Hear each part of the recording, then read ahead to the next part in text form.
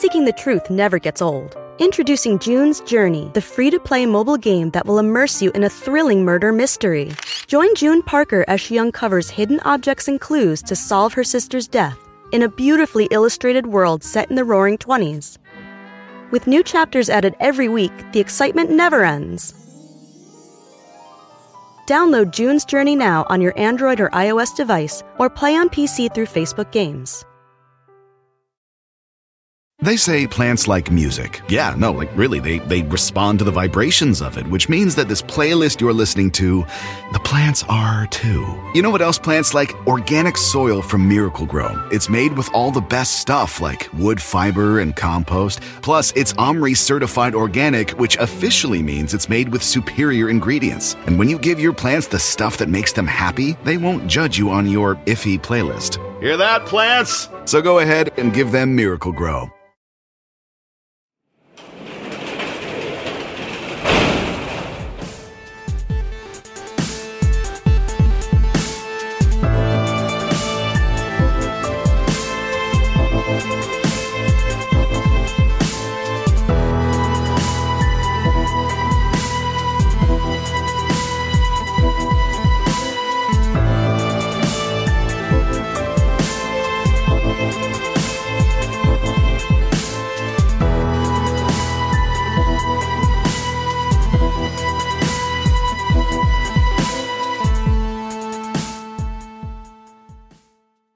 Welcome to True Crime Garage. Wherever you are, whatever you are doing, thanks for listening. I'm your host, Nick, and with me as always, America's native son, ladies and gentlemen, the pride of Columbus. He is the captain. Thank you. They've been trying to evict me for years, but I ain't going nowhere. It's good to be seen, and it's good to see you.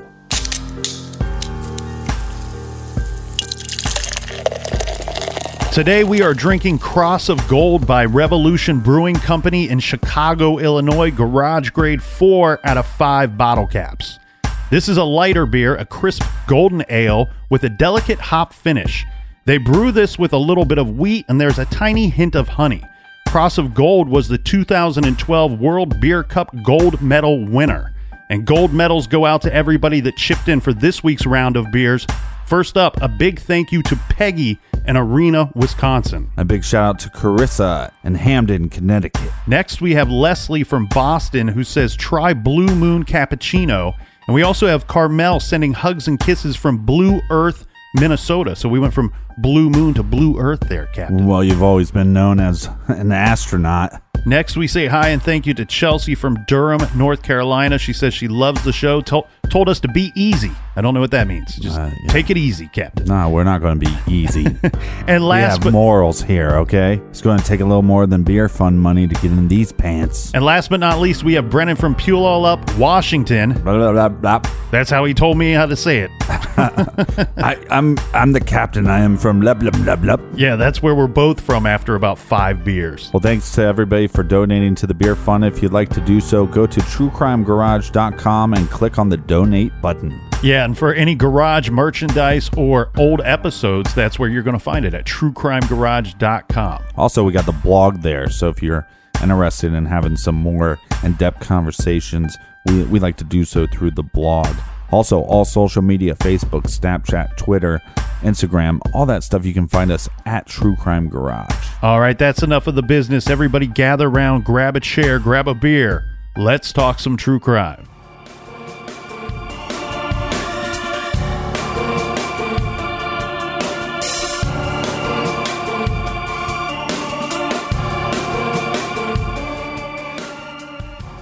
The murder of Father Alfred Coons. He was killed in his church back in 1998. There has been some argument recently, Captain, if this is a cold case or if it's a case that there's still plenty of leads. Depending on which investigator or journalist you talk to, you're going to get both sides of the argument, that it's either a cold case or there's plenty of fuel there keeping this investigation going. Well, yeah, I'm not going to listen to the journalist. I'm going to listen to the detective. Mm-hmm. And the detective said, at least, I think it was within the last year, he said, it's not cold because it's not sitting on some shelf somewhere. There's still a unit that is assigned to this investigation. Right. But I did say, depending on which investigator detective you speak with, because there have been some detectives along the way that said, you know what, I don't think that we're ever going to see this thing solved. I don't think we're ever going to see a conviction here. But you're right. As more recently, there seems to be some detectives involved that believe that we could see this thing work itself out. They might be waiting for a little luck. They might be waiting for the right clue, or possibly, a confession. Sometimes these confessions can happen as the years go by. All right. So where we're at before was the theories, and the first theory primarily was this some kind of satanic killing? Mm-hmm. And again, my theories on that. For me, I think they'd leave some signature. Now, his friend that was a priest, what was his name? Fiore or Martin? Martin is the one that brought up the fact that, well, there's possibly some satanic cult within the church. And I think if he was killed by one of them to shut him up for what he was saying on his radio show, I don't think there would be some kind of signature mark left. We don't know if there was or wasn't, because this, again, a lot of this investigation has been close to the chest. Mm-hmm. Now, what I would argue, and I think we differ on some of this, because you said earlier, yeah, rightfully so, a lot of this stuff should be kept close to the vest. I think, as we're talking about, many years have passed. Right. I think investigators need to, the more evidence that you release, the more leads you will get. And I know some of those leads that you'll get are going to be kind of a waste of time, but you're going to get more leads. So if there was some kind of signature, we don't know. And if there is, they might want to release that. Right. And you and I have both voiced publicly here that, regarding the Amy Mihaljevic. The garage is not public, dude. But regarding the Amy Mihaljevic case here from Ohio, when they released information that they did say, when they released the information, they said, look, we're not certain if this is tied to the case or if it's not. It could be. But this item, these drapes were found in the area, found near her body. And but they released this information, 25 years later. And it's like, okay, yeah, as you're saying, with Father Coons' murder, this takes place in 1998. Yes, there could be, there would be reason to release some of that to maybe have somebody point the finger at the right guy, especially when they come out and say, we believe that this guy would have had obvious signs of injury, probably on his face, after this murder took place. So we're talking about a town of 600-700 people. If in fact somebody from the town committed that crime, well, it's not too hard to tie those two things together. Well, in law enforcement's defense, back in 1998, I don't think they had a lot of, what would be the word? I don't think they had a lot of hope or I don't think they put a lot of weight into armchair detectives. And right. I think you're seeing now, like even with the Delphi murders, when they come out with that new suspect drawing, we released that. I've been getting so many, we have the sketch that they released with the Delphi murders, but I've been getting pictures of suspects that look similar, and then I get a whole background of this individual, and I go, well, how did you get this? How did you get the background of this individual? Oh, well, I did my research. So I think once law enforcement starts putting a little more weight into armchair detectives and web sleuthers, I think some of these things wouldn't go as cold so fast. Right. And I have to agree with you, Captain, back to something you said earlier regarding the satanic aspect of this murder. I'm with you. I think that if it was some teenage group of Satanists or some random group of Satanists, that they might have made it clear at the crime scene, there would have been some kind of visual display of such. If it was some kind of weird satanic thing going on within the church, I think you're right, they would be quiet about that. It wouldn't be something that they would make so obvious for investigators. So that's the first theory. Yes. Regarding the investigation itself, I'm going to take you just real quick. This is Dane County Sheriff Hamblin. He notes in this article, in his interview, that he is a lifelong Catholic. He does admit that the investigation has been tedious and frustrating.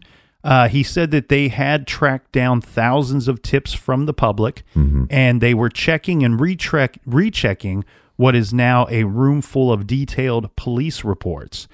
He says, I don't know how many people we've spoke to. I do know that it's been quite a number of people. It's been all the way from one coast to the other end of the country as far as people that they've spoke with. Now, in this same interview, one by one, he dismisses the more fanciful possibilities in this case, and he dismisses them outright. The first being something we spoke about yesterday, the calf mutilation connection. He states, nope, was there any connection between Father Coons and the death of this calf? He says, nope, there's been lots of rumors around town regarding that incident, but they didn't find anything. They investigated it. They didn't find anything. Well, and the timeline of that killing of the calf might not actually be accurate either. I mean, that could have all just been rumor or hearsay. The other thing was the exorcism referral. Remember, we said that it was thought by some other priest that Coons was to be contacted or to be conducting an exorcism soon in the near future before his death occurred. The thing here is they said the same thing. That they investigated that and nothing came of it.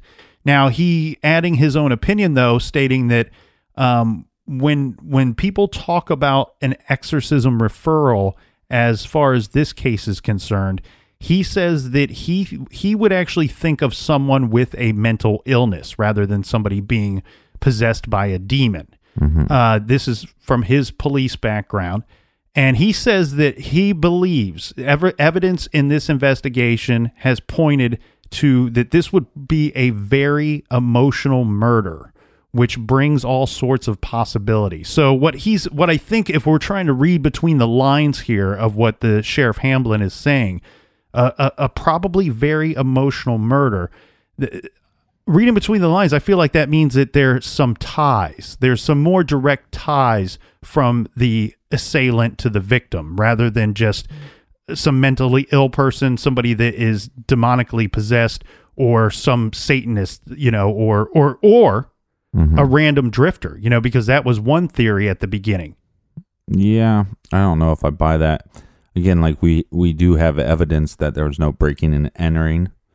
So was it a drifter that the father was trying to help, or was this somebody that he knew and he let this person in?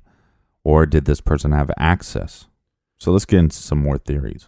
Right. And I think the thing there, reading between the lines, though, I think the sheriff is implying some kind of relationship between the murderer and the victim there. Right. Some knowledge of who was his murderer. And he was also directly asked about a church connection, perhaps the controversy going on in Springfield, Illinois diocese. And he says, nope, there was no connection confirmed that direction either. You spoke about that a little bit yesterday. Yeah, but I don't... About some investigations that Coons was rumored. We can't confirm. He was rumored to have been involved in some kind of investigations into the diocese in Springfield, Illinois.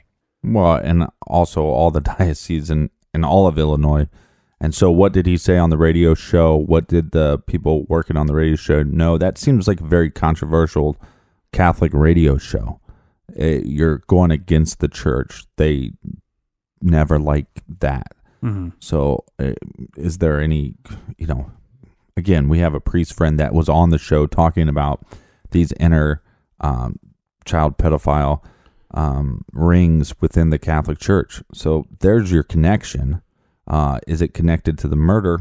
We don't know, but there is a connection there. Well, staying on that note, on the thought of another priest and also their radio show as well, in the aftermath of Coons' death, the aftermath got strange, and then it got even stranger. There would be stories of the exorcism referral that we talked about, the satanic assassination. Eventually, there's innuendos of sexual impropriety by Coons, and we'll get to that in a little bit. There would even be allegations that his murder could somehow be linked to evil in the most unthinkable of places, the vast Catholic hierarchy that Coons was tied to as a priest. Some even blame the Vatican and Rome. So could someone within the church really have killed Coons or ordered him to be killed? Right, like a hit. Mm-hmm. Well, remember we spoke about Peter Kelly. He is the attorney that was the producer of the radio show that had worked with Coons for quite some time in Monroe, Wisconsin. Now, Peter Kelly, when asked that question, could somebody in the church really have killed Coons or ordered him to be killed?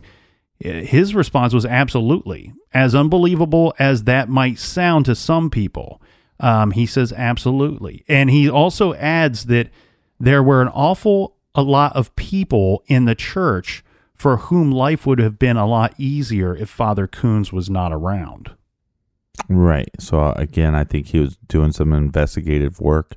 This is, like I said, a couple of years before the whole Spotlight thing in Boston. Mm-hmm. If you haven't seen that movie, I think it's very educational on the inner workings of systems and how they protect themselves. Mm-hmm.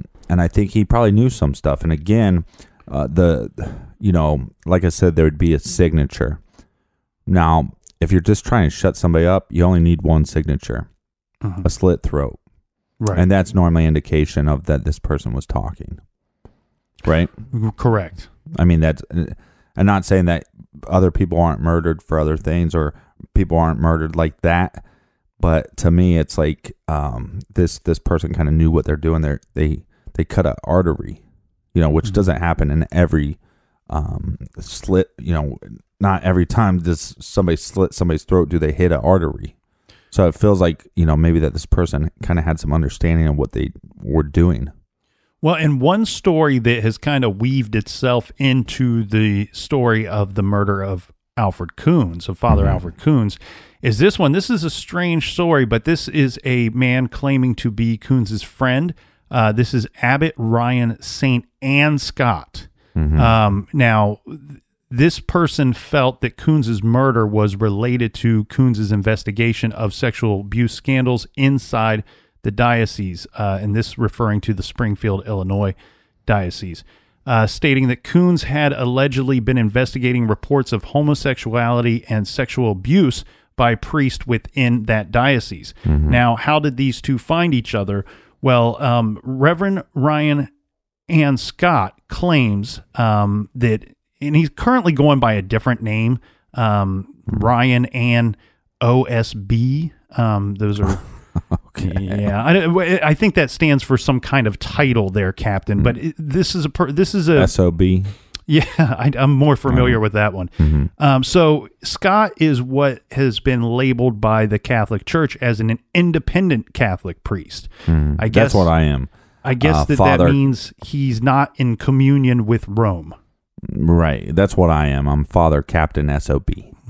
The other thing, the debatable topic about this guy, though, is that it's whether he was validly ordained or not is the big debate. And that's the argument that the Catholic Church is saying. Well, why would they want to say that he's not ordained? Because they want to discredit this man who claims to be a victim of sexual abuse by members of the Catholic clergy.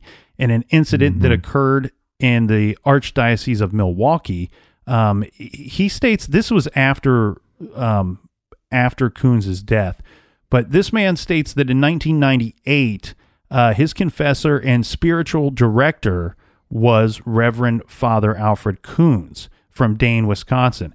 Of course, the brutally murdered in his church, and he's stating, that he was working with this guy. He had worked with Coons regarding his personal story and regarding these allegations that he's brought forward about Springfield, Illinois. Now, his own personal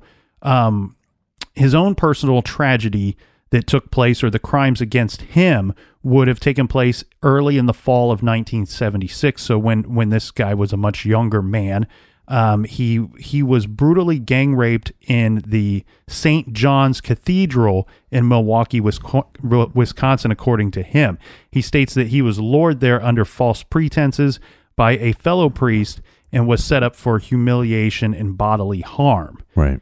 According to Scott, Father Coons was determined to validate that this guy was actually ordained, that he was an actual real ordained priest. Right, because it's this, like I said before, it's the system covering up the system. So they're going, okay, we're going to discredit this guy by saying he's not ordained. So, okay, again, what does that have to do with anything? Can you answer me that? Well, I mean, just at a grand scale thing. Because if you read the full length of his allegations against these other priests, he would have had to have been a priest for the crime to have gone down the way he said it went down. So do you see what I'm saying there? Right. So the church is saying if he wasn't ordained, then therefore the story is bogus. Right. It's like if I said, I was once a member of the Oakland Raiders. Oh, sorry. My phone is going off. Just shut off your phone in the garage. I think that's the first time we've had a phone. No, I got guilty of that once, so no. I think we're even Steven now. But what I'm getting at is the way that the story goes down is that it'd be the same as if I said I was a member of the Oakland Raiders, and during halftime inside the locker room, one of the players punched me out.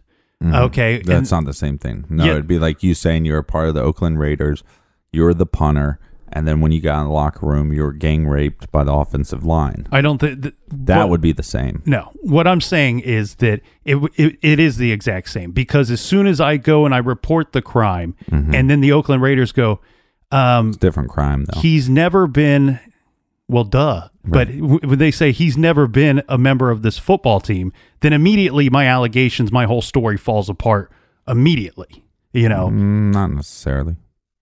Is what I'm saying.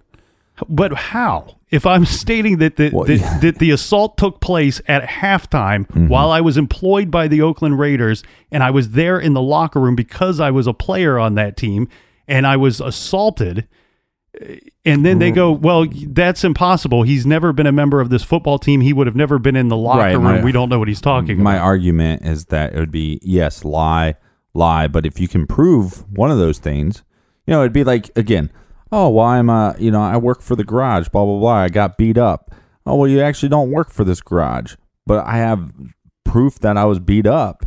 Well, just because, I wasn't truthful about one thing doesn't mean that just because I lied about one thing doesn't mean that the next thing is automatically a lie, is what I'm saying. Possibly. But what I'm saying is, if you read the full length of this, of these accusations, he would have had to have been a priest. He would have had to have been working in that capacity for this to be truthful at all. Right. But then the argument too is that Father Coons was trying to prove he was trying to validate this guy being as an ordained priest. Again, another motive for the system to cover up the system. This Saint Anne person himself, he is a controversial character, and that's not just by the opinion of the church. He has a felony conviction from 1994 for misconduct in public office.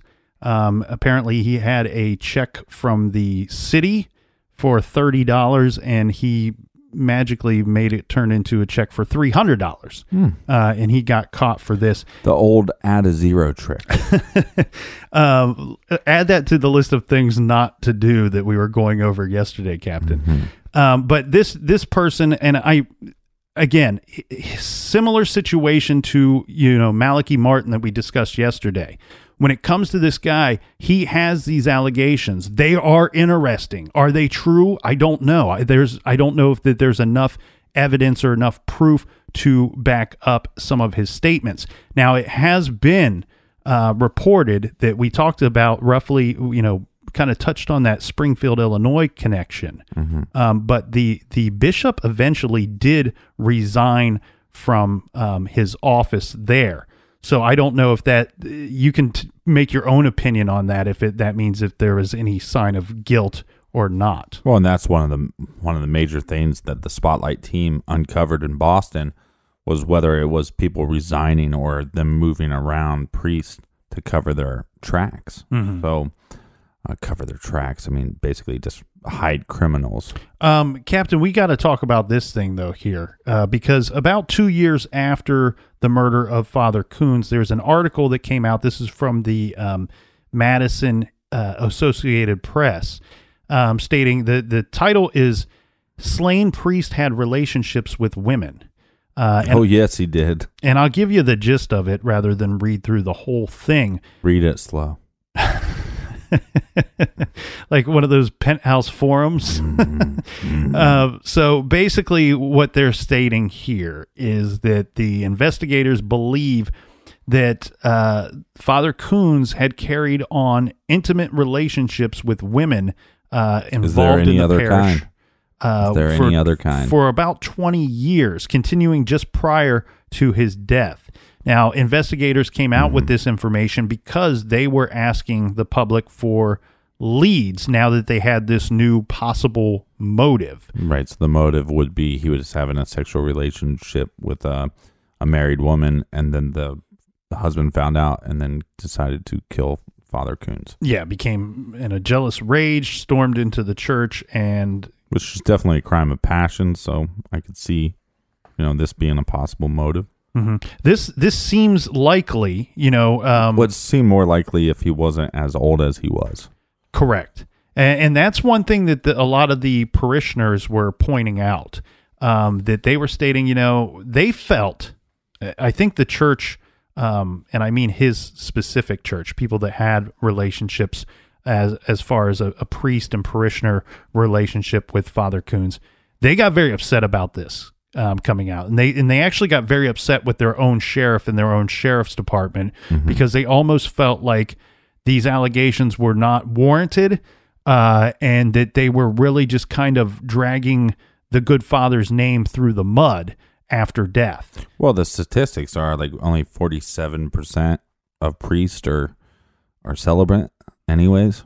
So, I mean, that's pretty, for people that take an oath, Right. An oath of chastity. Right. That you're stating that the numbers are on the side of the investigators' allegations. Yeah. But I mean, it's a dumb rule anyways. I mean, that wasn't put into place by the church for a very long time. And it was only put into place, so it had nothing to do with being more holy or anything like that. It was more just so the priest in the community had a lot of power.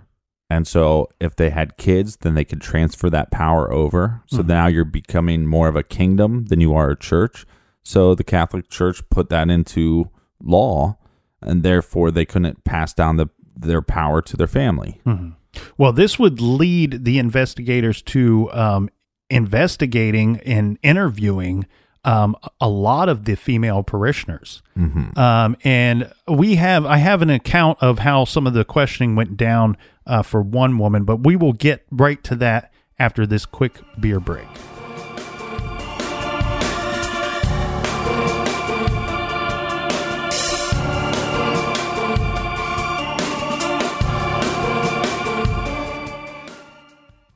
This show is sponsored by BetterHelp. We all carry around different stressors, big and small. When we keep them bottled up, it can start to affect us negatively. Therapy is a safe space to get things off your chest and to figure out how to work through whatever's weighing you down. If you're thinking of starting therapy, I highly recommend that you give BetterHelp a try.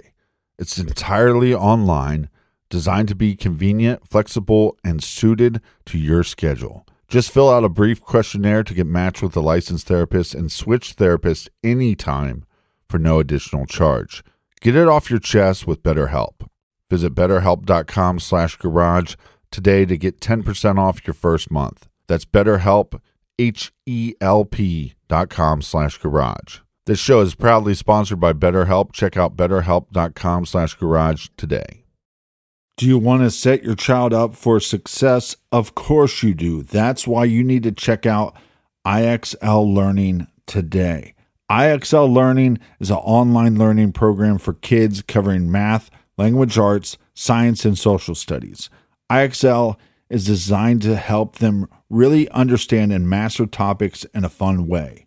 It's powered by advanced algorithms. IXL gives the right help to each kid no matter the age or personality. There's one site for all kids in your home pre-K to 12th grade. Kids could use it at home on their computer or on an app on your phone or a tablet. No more grading those worksheets. IXL grades everything for you. 1 in 4 students in the U.S. are learning with IXL. IXL is used in 95 of the top 100 school districts in the U.S. I love recommending IXL Learning. Kids can learn at home or on the go. And all my friends and family that are using it absolutely love it because it's so easy to set up and so easy to use. And even the kids that I've recommended it to their parents have told me, hey, Captain, thank you. I was having problems in math and my parents couldn't help me, but IXL could. Do you want to get your kids back on track or do you just want to get your kids ahead? Do so with IXL Learning.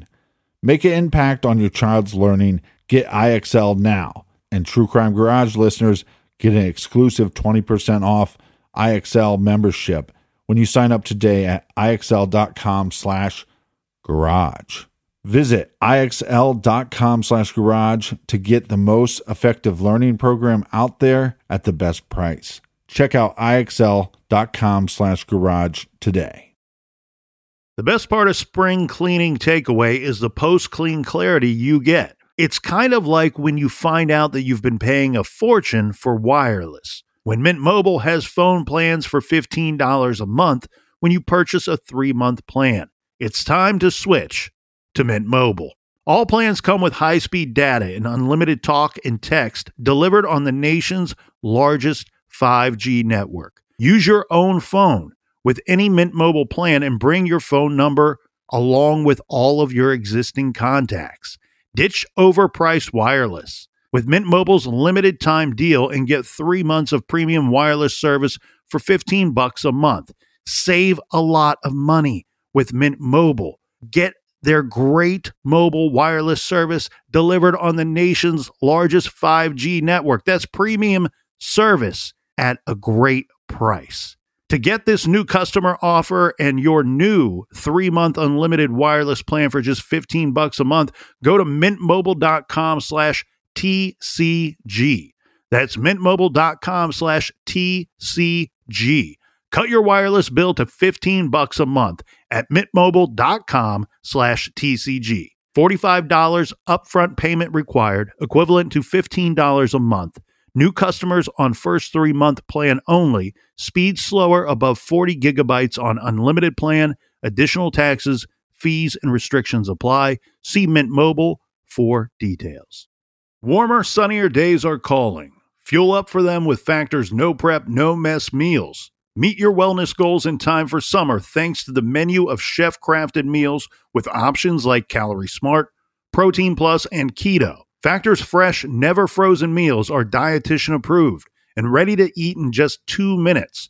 So no matter how busy you are, you'll always have time to enjoy nutritious, great tasting meals. With 35 different meals and more than 60 add-ons to choose from every week, you'll always have new flavors to explore.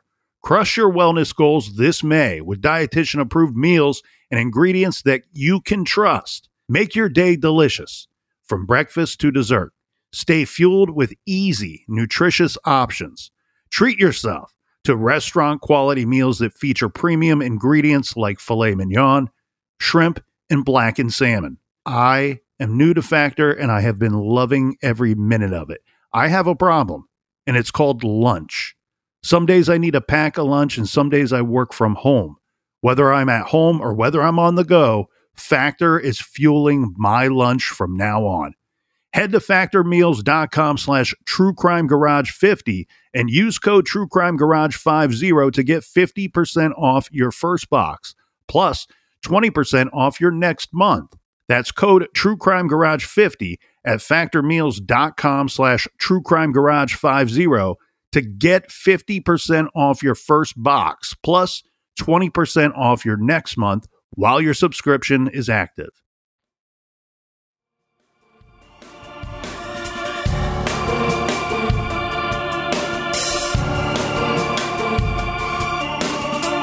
All right.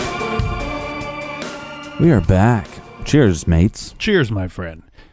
We were talking about some of the parishioners getting questioned, female parishioners, regarding if Father Coons had intimate relationships with them. Well, one woman, this is Maura Smith, she was a St. Michael parishioner who was identified as one of the women that police thought Coons might have been having an intimate relationship with.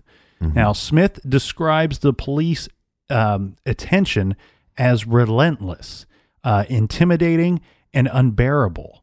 Her butcher knives were confiscated from And her home. smelly. Yeah, they searched her home, confiscated butcher knives, a baseball bat, tools, snapshots of Coons, and other personal items of hers. There was interview upon tough interview, she says. Again, now if they're pulling stuff like the baseball bat and stuff, how can we assume that maybe he was hit with some object? Maybe he was attacked by more than one weapon. Right. And again, wouldn't that be something that I don't know. I have a real issue with them keeping too much information close to the vest.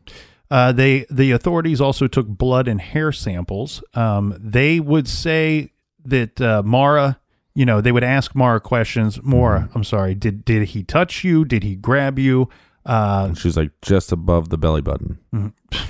Well, they said they told her that they were asking these same questions and doing similar searches with all of the women of the parish. Well, yeah, you'd expect them to be asking these questions of these women if this is a possible motive. Well, the thing here is Smith says of her experience, regarding Father Coons was that their relationship was innocent. She says Father Coons was a gentleman. She says regarding her, what she would call intimidating questioning that she received from the police, as well as them searching her home. She states that she has suffered more than her fair share of what was entailed in this investigation. She eventually moved out of the area. She moved to Milwaukee. Because she was upset about the ordeal, citing police harassment and accusing the sheriff's office of dragging Coons' name through the mud. So that's one of the ladies of the parish, her experience as far as the allegations about Father Coons with women of the church, and if there were potentially a jealous husband or boyfriend involved in the murder. Right. So basically what, they come up with this theory, and this drives me insane.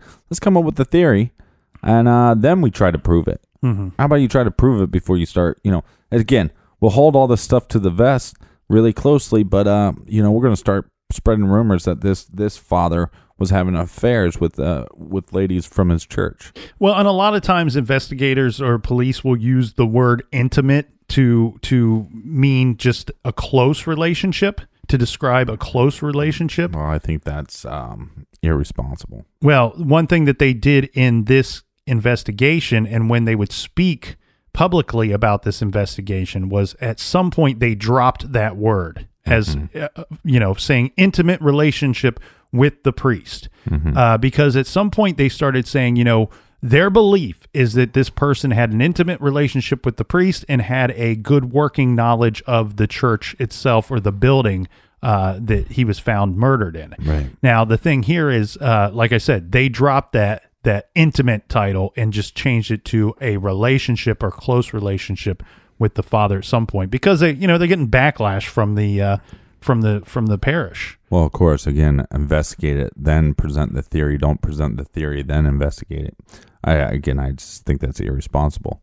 So that theory is kind of squashed. And what else we have? I know we had some profiles that they had. Yes. So the police, I do think that the investigators here did a pretty thorough job on this investigation. It seems like they've worked very hard and tried everything they could. Now, one thing they did work with FBI profilers, the forensic behavior science experts who discern probable behavior at crime scenes based on physical evidence in consultation with investigators.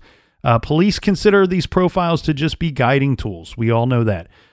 Here are the conclusions of the FBI profiles regarding the Father Coons case. This is their thoughts. 1, the offender showed obvious rage publicly, and the likely motive was related to jealousy, revenge, betrayal, or something else very personal. So a personal vendetta against the priest. They also state that, number 2, the weapon might have a connection to the killer's employment or hobby, and the weapon is one that the killer feels comfortable using. 3, the impetus of the murder could have been an incident that occurred between the killer and Father Coons within 72 hours of the crime. This could have been the result of a long or short-term conflict, and possibly of a nature that other people would consider insignificant. Right. I just laugh because, well, it could have been a short term or it could have been long term. These profiles can be vague at times. The killer would have tried to ensure an alibi to account for his absence during the time of the homicide. Mm-hmm. The excuse might be weak, but the killer will not waver from it. Okay. The next one is the day after the murder. The offender might have missed work, claiming illness or injury. We've heard about this in many other cases that we've covered. If the killer did go to work, it would have been difficult for him to concentrate while worrying how the police might be able to find a link between him and the murder. Mm-hmm. The killer's preoccupation with the crime may have caused noticeable behavioral changes, such as withdrawing from friends and family, changes in eating and sleeping habits, and or increased use of drugs and alcohol. Mm-hmm. I mean, we see this a lot of times too. Somebody, commits a crime and then really follows it as almost an obsession. Mm-hmm. And sometimes it can be caught that way as a result. Yeah, and regarding the drugs and alcohol, sometimes they believe that's a way of the person dealing with the guilt or mm-hmm. dealing with the stress of being worried that they're going to get tied to the crime. Mm-hmm. They also state that it is possible that the killer is vocal in proposing theories about the crime that draw away attention, such as an interrupted burglary, mm-hmm. or a transient theory or a conspiracy theory regarding the death of Coons. Right, which a lot of people didn't present weird theories. Maybe Father Martin did, but so other than that. Well, I think there were a few people working in some capacity with the church that were voicing some, what we would say, quote unquote, weird theories. Mm-hmm. But yeah, not many theories seem to be coming from the general public. Their other thought would be that people close to the killer may be aware of a past dispute with the father. They might suspect the killer's involvement in the crime, but they also might sympathize with the killer's situation. That seems like a strange one to throw in there. I wish I would have X'd that one out of their profile because that one just sounds weird.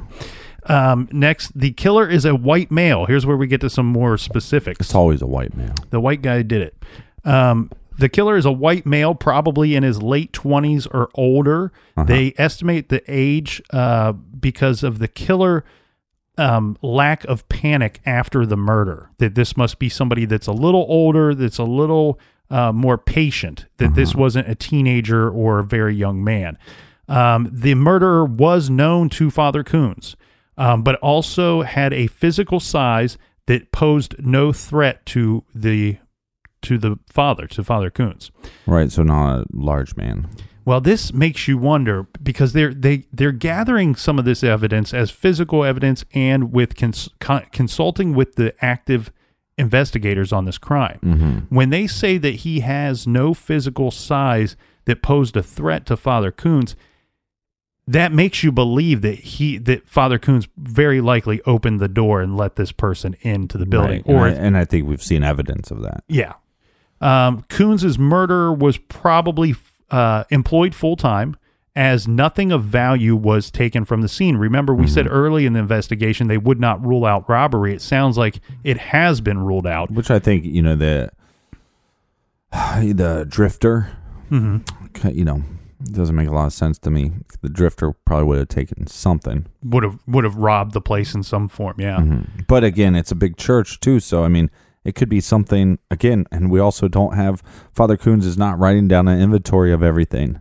That's true. So there could be some Let's, like some of those like wine cups that they have, or maybe they're just gold plated, but you'd think maybe one of those would be gone. But again, how many did they have? There could have been something taken and they just didn't know it. Mm-hmm. I agree with that. So I went from drifter theory doesn't make any sense to it's still involved. It's still on the plate. Well, way to scratch it off the paper. Oh, wait. They also state that the killer had at least a high school education. I love how they figure these things out. A full-time employed, at least a high school education, and no extensive criminal record. The killer's intelligence is average, but he is without the street smarts of a sophisticated criminal. Mm-hmm. So almost stating, we see no extensive criminal record and without the sophisticated street smarts of a sophisticated criminal. So this might be this person's first rodeo, so to speak. Right. And at the very, maybe even more, hadn't committed any crimes at all. The next one is the killer did not expect the amount of blood gushing from the fatal wound, complicating the weapon, his clothing, and this would complicate the disposal of his clothing in the weapon, this creating a problem for the killer. Also unexpected was how fierce Coons struggled. No matter how brief the altercation was, the killer was punched several times and may have been scratched or cut by the murder weapon itself.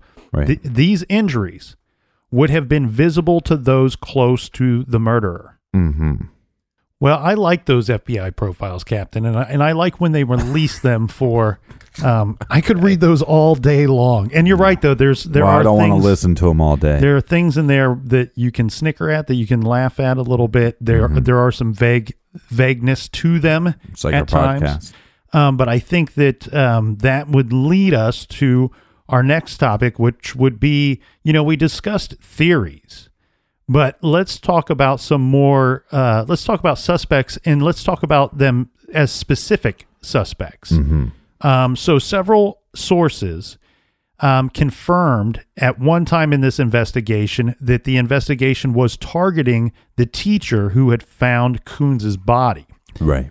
After this is different though, because this is after this teacher moved in with Coons's friend. Who did he move in with? He moved in with Reverend Fiore. Now, remember, we talked about this guy. He's longtime friends with Father Coons. And this quote-unquote suspect moves in with Fiore, lives with him for about 6 months. This is almost immediately after the murder. Right. The teacher eventually moved out of the state and was recently engaged to be married. I'm guessing, I don't have anything to back this up, but I'm guessing that possibly that relationship with the woman may have taken him out of the state. After finding the body, though, this teacher called 911 on the morning of March 4th, 1998. The teacher did pass, this is according to police, passed police questioning. And what they did was... You passed police questioning. I was waiting for you to say a polygraph, but... No, this is according to the police. Now, one thing that they did at the time, they took this person's clothing. Because remember, after finding the body, this teacher's clothing was covered in blood. Mm-hmm. So they took his clothing and they basically left the teacher wrapped up in a blanket. What had happened was when Father Coons was found murdered at the church, there was supposed to be school that day. There was going to be other teachers. There was going to be students there. This was going to be a regular day in Dane County. Right. But what ended up happening was they discovered the murder, and so they sent all of the parishioners, all the school children, all the people arriving to the school that morning, they sent them across the street to the village hall. Now, this teacher that is more shocked than the rest of the parishioners because he, in fact, found the body. Right. He's had his bloody clothing confiscated from him, taken from him. He's now wrapped in a towel, sitting amongst all of these other people who were in shock that their priest was killed. Well, a couple things with this. I mean, the murder weapon would have to be close, and they should be able to do DNA testing to see if this teacher had any blood, like a mixture of blood between his and Father's. Mm-hmm. But, I'm assuming they did that. that testing? Well, the police, the problem they had with him as a suspect was and this might just be their intuition that's taking him away. This might just be their own, experiences as a police officer or detective, but they're stating that they would find it highly, highly improbable that this guy would have killed the priest sometime at night. So this would probably have taken place at 11:30, 12:30 that night, and then been the first one to return to the crime scene to find the victim.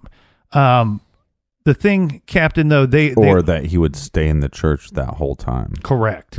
And so we also have the teacher was again interviewed by investigators at least once that I could find. This would have been in late March with a lawyer present. So question the day of the finding and then question again at a later date in March. Now, sometimes when you're questioning somebody, it's not to insinuate any guilt. Maybe they're not guilty of anything. You're just going over what they saw, anything they recollect that had taken place. Maybe there was something that you missed the first time. Fiore and others involved that knew this man and knew Father Coons very well have said publicly that they cannot imagine any connection from this teacher to the actual murder. And then everybody kind of coming to the defense of this teacher, stating that the teacher did not appear to have been injured in any way on March 4th. And remember, we said, according to the FBI profile, as well as the investigators, that Coons put up a pretty good fight, even if it was a short fight, before his throat was slashed. Yeah. The problem with that evidence is, again, we don't know what they're talking about. So like I said before, maybe there's bruises on his knuckles and stuff like that. And there's multiple ways. I mean, maybe you get a bruise from your knuckle because you did punch somebody. Or maybe you get a bruise from your knuckle because in this struggle, your hand smacks against the wall. So I think sometimes that, there is this quote unquote scientific evidence of maybe that this guy put up a fight and that somebody should be injured. But that doesn't, we got to air that there's always that slim possibility that what you're seeing, what you think you're seeing scientifically is not what you're seeing. Right. So didn't have any injuries that were visible to the public on that day that the body was found. And also stating that the teacher did not show any visible signs of anger toward Father Coons at any time before or after the murder. And this, to me, seems like kind of a weak suspect. Obviously, you'd want to question this individual because he found the father, that he actually worked with the father. But this seems like a weak suspect to me. But there was a stronger suspect. Yes, there was a stronger suspect. And just before we get to this other suspect, staying on your same thought there, investigating the person that found him, also investigating the person that last was known to see Father Coons. So we did have Father Fiore, who did endure heavy police scrutiny at one time. And one article that I found, and I couldn't confirm this with other articles, but it stated that he had been cleared as having any involvement in the murder of the priest. Now, so here's the next guy, and this guy might be a little bit better of a suspect than both of the last two people we discussed. So this comes from a gentleman by the name of Matt Abbott. He's somebody that's covered this case extensively. He's a writer, a journalist that has covered this case extensively over the years. And one article that he wrote was titled, "Did a Hanged Rapist Kill a Wisconsin Priest?" And in the article, he says that he had received an email from a person named John Kavanaugh. Now, this John Kavanaugh is a retired Dane County deputy, and John was stating that he knew the person. Well, he knew of a person with a very violent background who was in the area on the day of Father Coons' murder. This person that he's going to say allegedly killed Father Coons is now deceased. Yeah, he's going to implicate him. Well, where did John Kavanaugh get his information? He says that the suspect, his father, had told John that the suspect had contact with Father Coons, and that he had asked Father Coons for money. He was refused. And in this person's words, he said he had to rough him up. So he had to rough up the priest after he's denied money. Now, this perpetrator, this suspect, is John Kavanaugh's nephew. So it would be John's brother, the father of this suspect, that gave him this information. Now, who is his nephew? His nephew had a history of violence toward women. He was incarcerated pending trial on charges of assault and kidnapping, and he committed suicide while he was waiting for that trial. He had previously served time in state prison for assaulting another woman. Well, right. Okay, so think about this, too. I mean, think about how many cases that we've had. I think Aurora shooting, the Aurora Theater shooting. Yeah. Sandy Hook, I think. A couple other ones where the parents hear about a crime and they get a gut feeling that it was their son or their daughter or whoever, right? Right. And so we have this case where this thing happens in a small town, but maybe the father, gets more information, but he had a gut feeling from the beginning. Well, the strange thing about this person saying that he had to, he was refused money and then he had to rough up the priest. Well, he used this same phrase when he described a crime he had committed like 8 or 10 years before the murder of Father Coons. He had went to his own grandfather for money and asked him for money and was refused. And he told his father about this and said, I had to rough up my grandfather because he refused me money. He roughed the grandfather up so badly that the guy had to go to the hospital, and he spent the rest of his days in a wheelchair. So it was damn near murder. You know what I mean? To use the words had to rough him up. So this man, John Kavanaugh, though, is saying that once he had this information from his brother about his nephew's confession, quote unquote confession, he notified the sheriff's office. He said that they did do a little bit of follow-up on this. They contacted the father. They spoke with him. But they did get back in contact with this John Kavanaugh, and they told him, what your nephew told to your brother cannot be construed as a confession. Right. This is not considered a confession. On top of this, we're looking at a suspect that's already dead. Maybe that has something to do with how much effort that they're going to put into this thing. He's tried to get them time and time again to consider this as a strong theory in this case. He says, but for what it's worth, he is a retired Dane County deputy. So he would have worked with some of these investigators. And he said that there are personality clashes with many who are in power at the sheriff's office today, which could very well be one reason for their perceived failure to act upon his claims. He says that they're in no hurry to admit that perhaps they should have followed up on this information years ago. Now, John Kavanaugh's nephew is Joseph Kavanaugh, and as we said, he did have a history of violence and possibly mental illness. Yeah, so a couple weird things here, because one, you'd think that this police department would, and we've seen this time and time again with other police departments, where even if this is not the right guy, this guy is dead, so therefore he can't defend himself. I mean, we're not going to bring charges there's not going to be charges to anybody in this case, but this case will at least be closed, and this is the most, dare say, popular case or most covered case in their small little county, so you'd think we just got to get this closed. So I kind of, want to say, hey, I applaud them for not just, going, here's the guy, he did it, we're never going to charge him, so let's move on. Right. But it seems like they didn't do their due diligence on this. And the reason why I think that the suspect being dead is a hindrance for them, is something that they don't wish to pursue. I wonder if the investigators know that a confession is really the ultimate way of solving, that this might be the only way left of solving this crime or this case. Well, because so much time has passed and there might not be, if the attacker didn't cut himself, and there might not be any DNA evidence. They did test, it was about 4 or 5 years into the investigation. They said that they had a small amount of DNA that they wanted to test and they were going to test in this investigation. However, they tested it, and when they come back and they don't really want to talk about the results, or they're, and they just say, well, it kind of went nowhere. Well, that means that it means that it's either not DNA that they thought that they had. It means it's poo-poo. Right. It's not going to lead to anybody's arrest.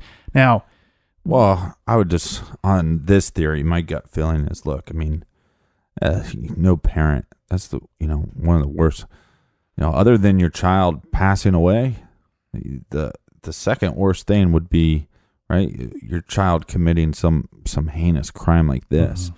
So the fact that the father is coming forward and saying, look, I believe my son was responsible for this murder, that holds a lot of weight with me.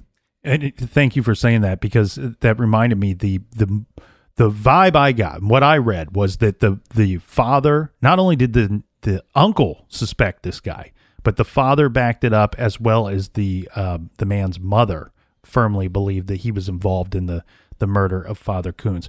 Now, more about this Matt Abbott, who has covered this case extensively, and this is a more recent article that he has written regarding the death of Father Coons. He says, and it's a very long article, and the juicy stuff is at the end. So I'll read the end of that article, and it says, now for that interesting bit of information pertaining to the murder investigation. He states that once again he was contacted by somebody. This is a private investigator, had informed him that the prime suspect was a man who was known to Father Coons. Apparently, this man was having more than a platonic relationship with another man who was also known to Father Coons. The second man reportedly had some sexually suggestive photos of the suspect in his bedroom, according to the investigator. The simplest explanation is usually the best one, the investigator told Matt Abbott, and stating that maybe Father Coons caught the two together or saw a photo that was compromising. Maybe the man had confessed to Father Coons about their homosexual relationship. Probably no one will ever know which one of those is true. But he says, all of the circumstances, even without the possible motive pointing primarily at the suspect, unfortunately, this primarily does not translate to anything beyond reasonable doubt. Basically, he's stating that this guy went out and killed Father Coons because he was aware of this relationship that he was having with another man. And this private investigator he believes that the police did their job, that they did their due diligence. He thinks what has really put this investigation on its side was that the man he was having a relationship with was not very forthcoming with information and may have even lied to the police early on in this investigation. All right, so that's none of what you just said is that clear. So the guy that murdered Father Coons was actually having an affair with another man. I don't know if he was having an affair, but he was having, according to this article and this investigator, he was having a relationship. He was having a homosexual relationship so with another man. Since Father Coons knew about this homosexual relationship, he had to murder him. That doesn't seem like that. That's according to this investigator and the article written by Matt Abbott. Right. I don't like this theory that much at all. Now, police did state that there was an anonymous letter that was sent to the police years ago in this investigation that did name a suspect for them. Later, police were able to identify who this anonymous person is. Now, they've not outwardly said who the anonymous person was. They've also not stated who was implicated in the letter that was sent to them. All right, so where did this investigation lead them? Well, the thing here is I wonder if that's where this private investigator came up with this whole theory about the two men having a relationship, that one of them would have moved out of town, one of them remained in town, and maybe the one that remained in town knew what was going on, lied to the police early in the investigation, felt bad, felt guilty, knows who killed the father, killed the priest, and sent this anonymous letter. That's a suspicion. That's a bit of a leap. I understand that, Captain. It's a little bit of a leap. But by 2009, investigators with the Dane County Sheriff's Department were willing to state that they did have a longtime suspect. They would not name who this suspect was and said that has never been named. They've not arrested this person because they have lack of sufficient evidence to do so. Steve Gilmore, he was the lieutenant of detectives with the department, said that the suspect left town soon after Father Coons' murder. He said that they know where this person is. They know that they know what he's up to. Apparently, they're watching him, or have watched, kept an eye on him.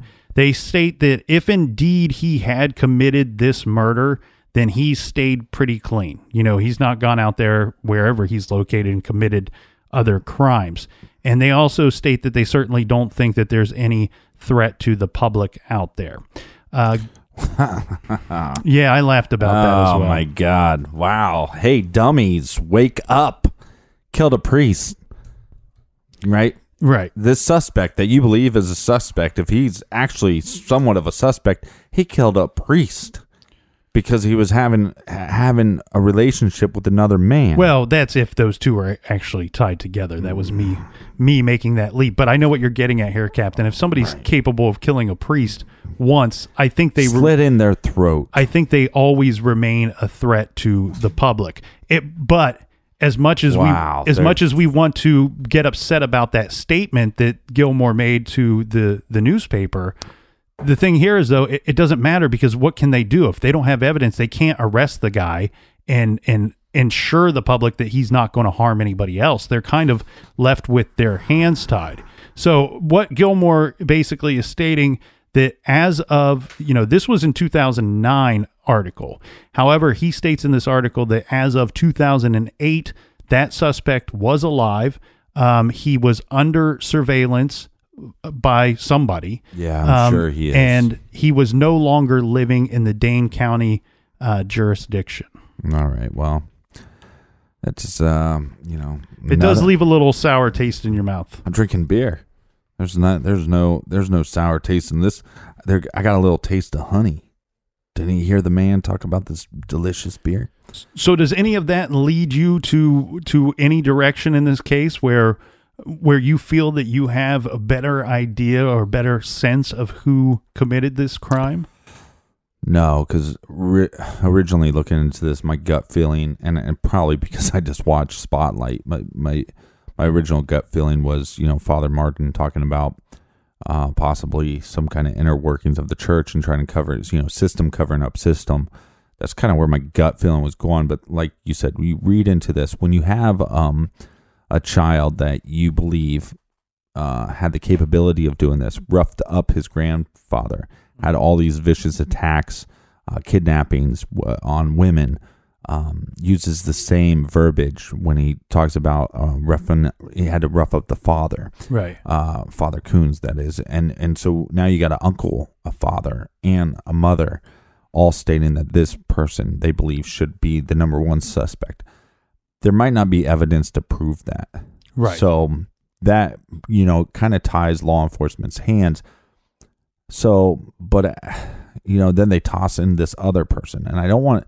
Okay, their remarks on he's not a threat to society. Well, that is just bullshit. And they should be reprimanded somehow for just that dumbass comment.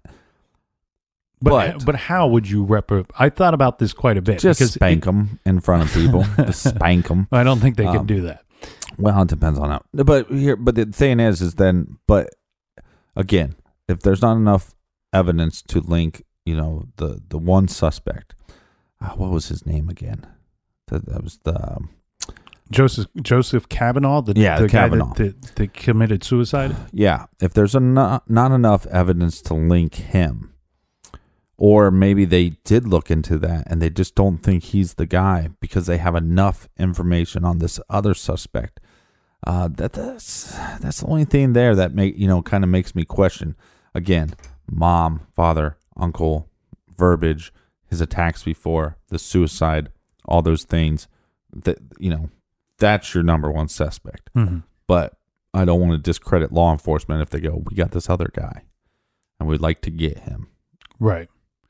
Yeah, I'm with you, Captain. I think the one thing I think I rule out here is the Satanist aspect. Never rule that out. I think that one seems less likely the more you get into this situation, and you see that it is very likely that that Father Coons had some type of personal relationship with the person that committed this crime, whether it be just somebody that attended his church. I think it was a familiar face that knocked on the door that night, and he opened up the door to his killer. And I think that's how yeah, but you can't rule out, somebody part of the clergy. So, is all I'm saying. But I think it's somebody that the father recognized that night, and I think he let them into the building. Now, there was a priest that recently wrote, the killer of Father Coons still walks among us. No one can be certain if this vicious killer has or will strike again.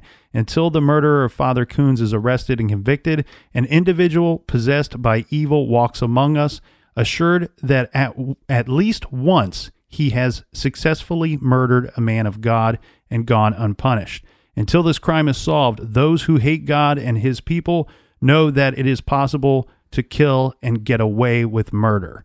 Anybody having any information regarding the murder of Father Coons should call the Dane County Sheriff's Office at 608-284-6871. And I really hope they do get more information and have the closure of this case, because one of the things that I applaud Father Alfred Coons for doing was to look at his own and to see that there was a problem within the inner workings of the church, right? And something that he fully believed in. I mean, he committed his life to the church. He committed his life to a community. So whether or not you're religious or not, anybody that I think commits themselves to a community and lifting up people and doing good instead of harm, I applaud those people. But I also applaud the fact that he saw that there are evil demons within the church preying on kids, and that he was doing some research and at least diving into it and not turning a blind eye as so many have. Well, so said, I applaud him for that. Yep. Recommended reading for this week, Captain, we are recommending The Operator, Firing the Shots That Killed Osama bin Laden in My Years as a SEAL Team Warrior. You were a SEAL team? No, that's somebody else's words. This is by one of the many, many heroes that have served this fine country. This is Robert O'Neill. Robert was on the SEAL Team 6, obviously. He also served in Iraq and Afghanistan. This guy, he served in our military's Tier 1 units. He did 400 missions in his military career. He was involved in the rescue attempt of the lone survivor, also the rescue of Captain Phillips, and of course the bin Laden thing. That's a brother of mine. And in his book, The Operator, he reveals firsthand details of the most celebrated terrorist takedown in history. So please check out The Operator by Robert O'Neill, and you can do that by going to our website, truecrimegarage.com, and click on the recommended page. Thank you guys for listening. Thanks for telling a friend. Thanks for spreading the word. We appreciate you. Yep, we will see you back here in the garage next week. And until then, be good, be kind, and don't litter.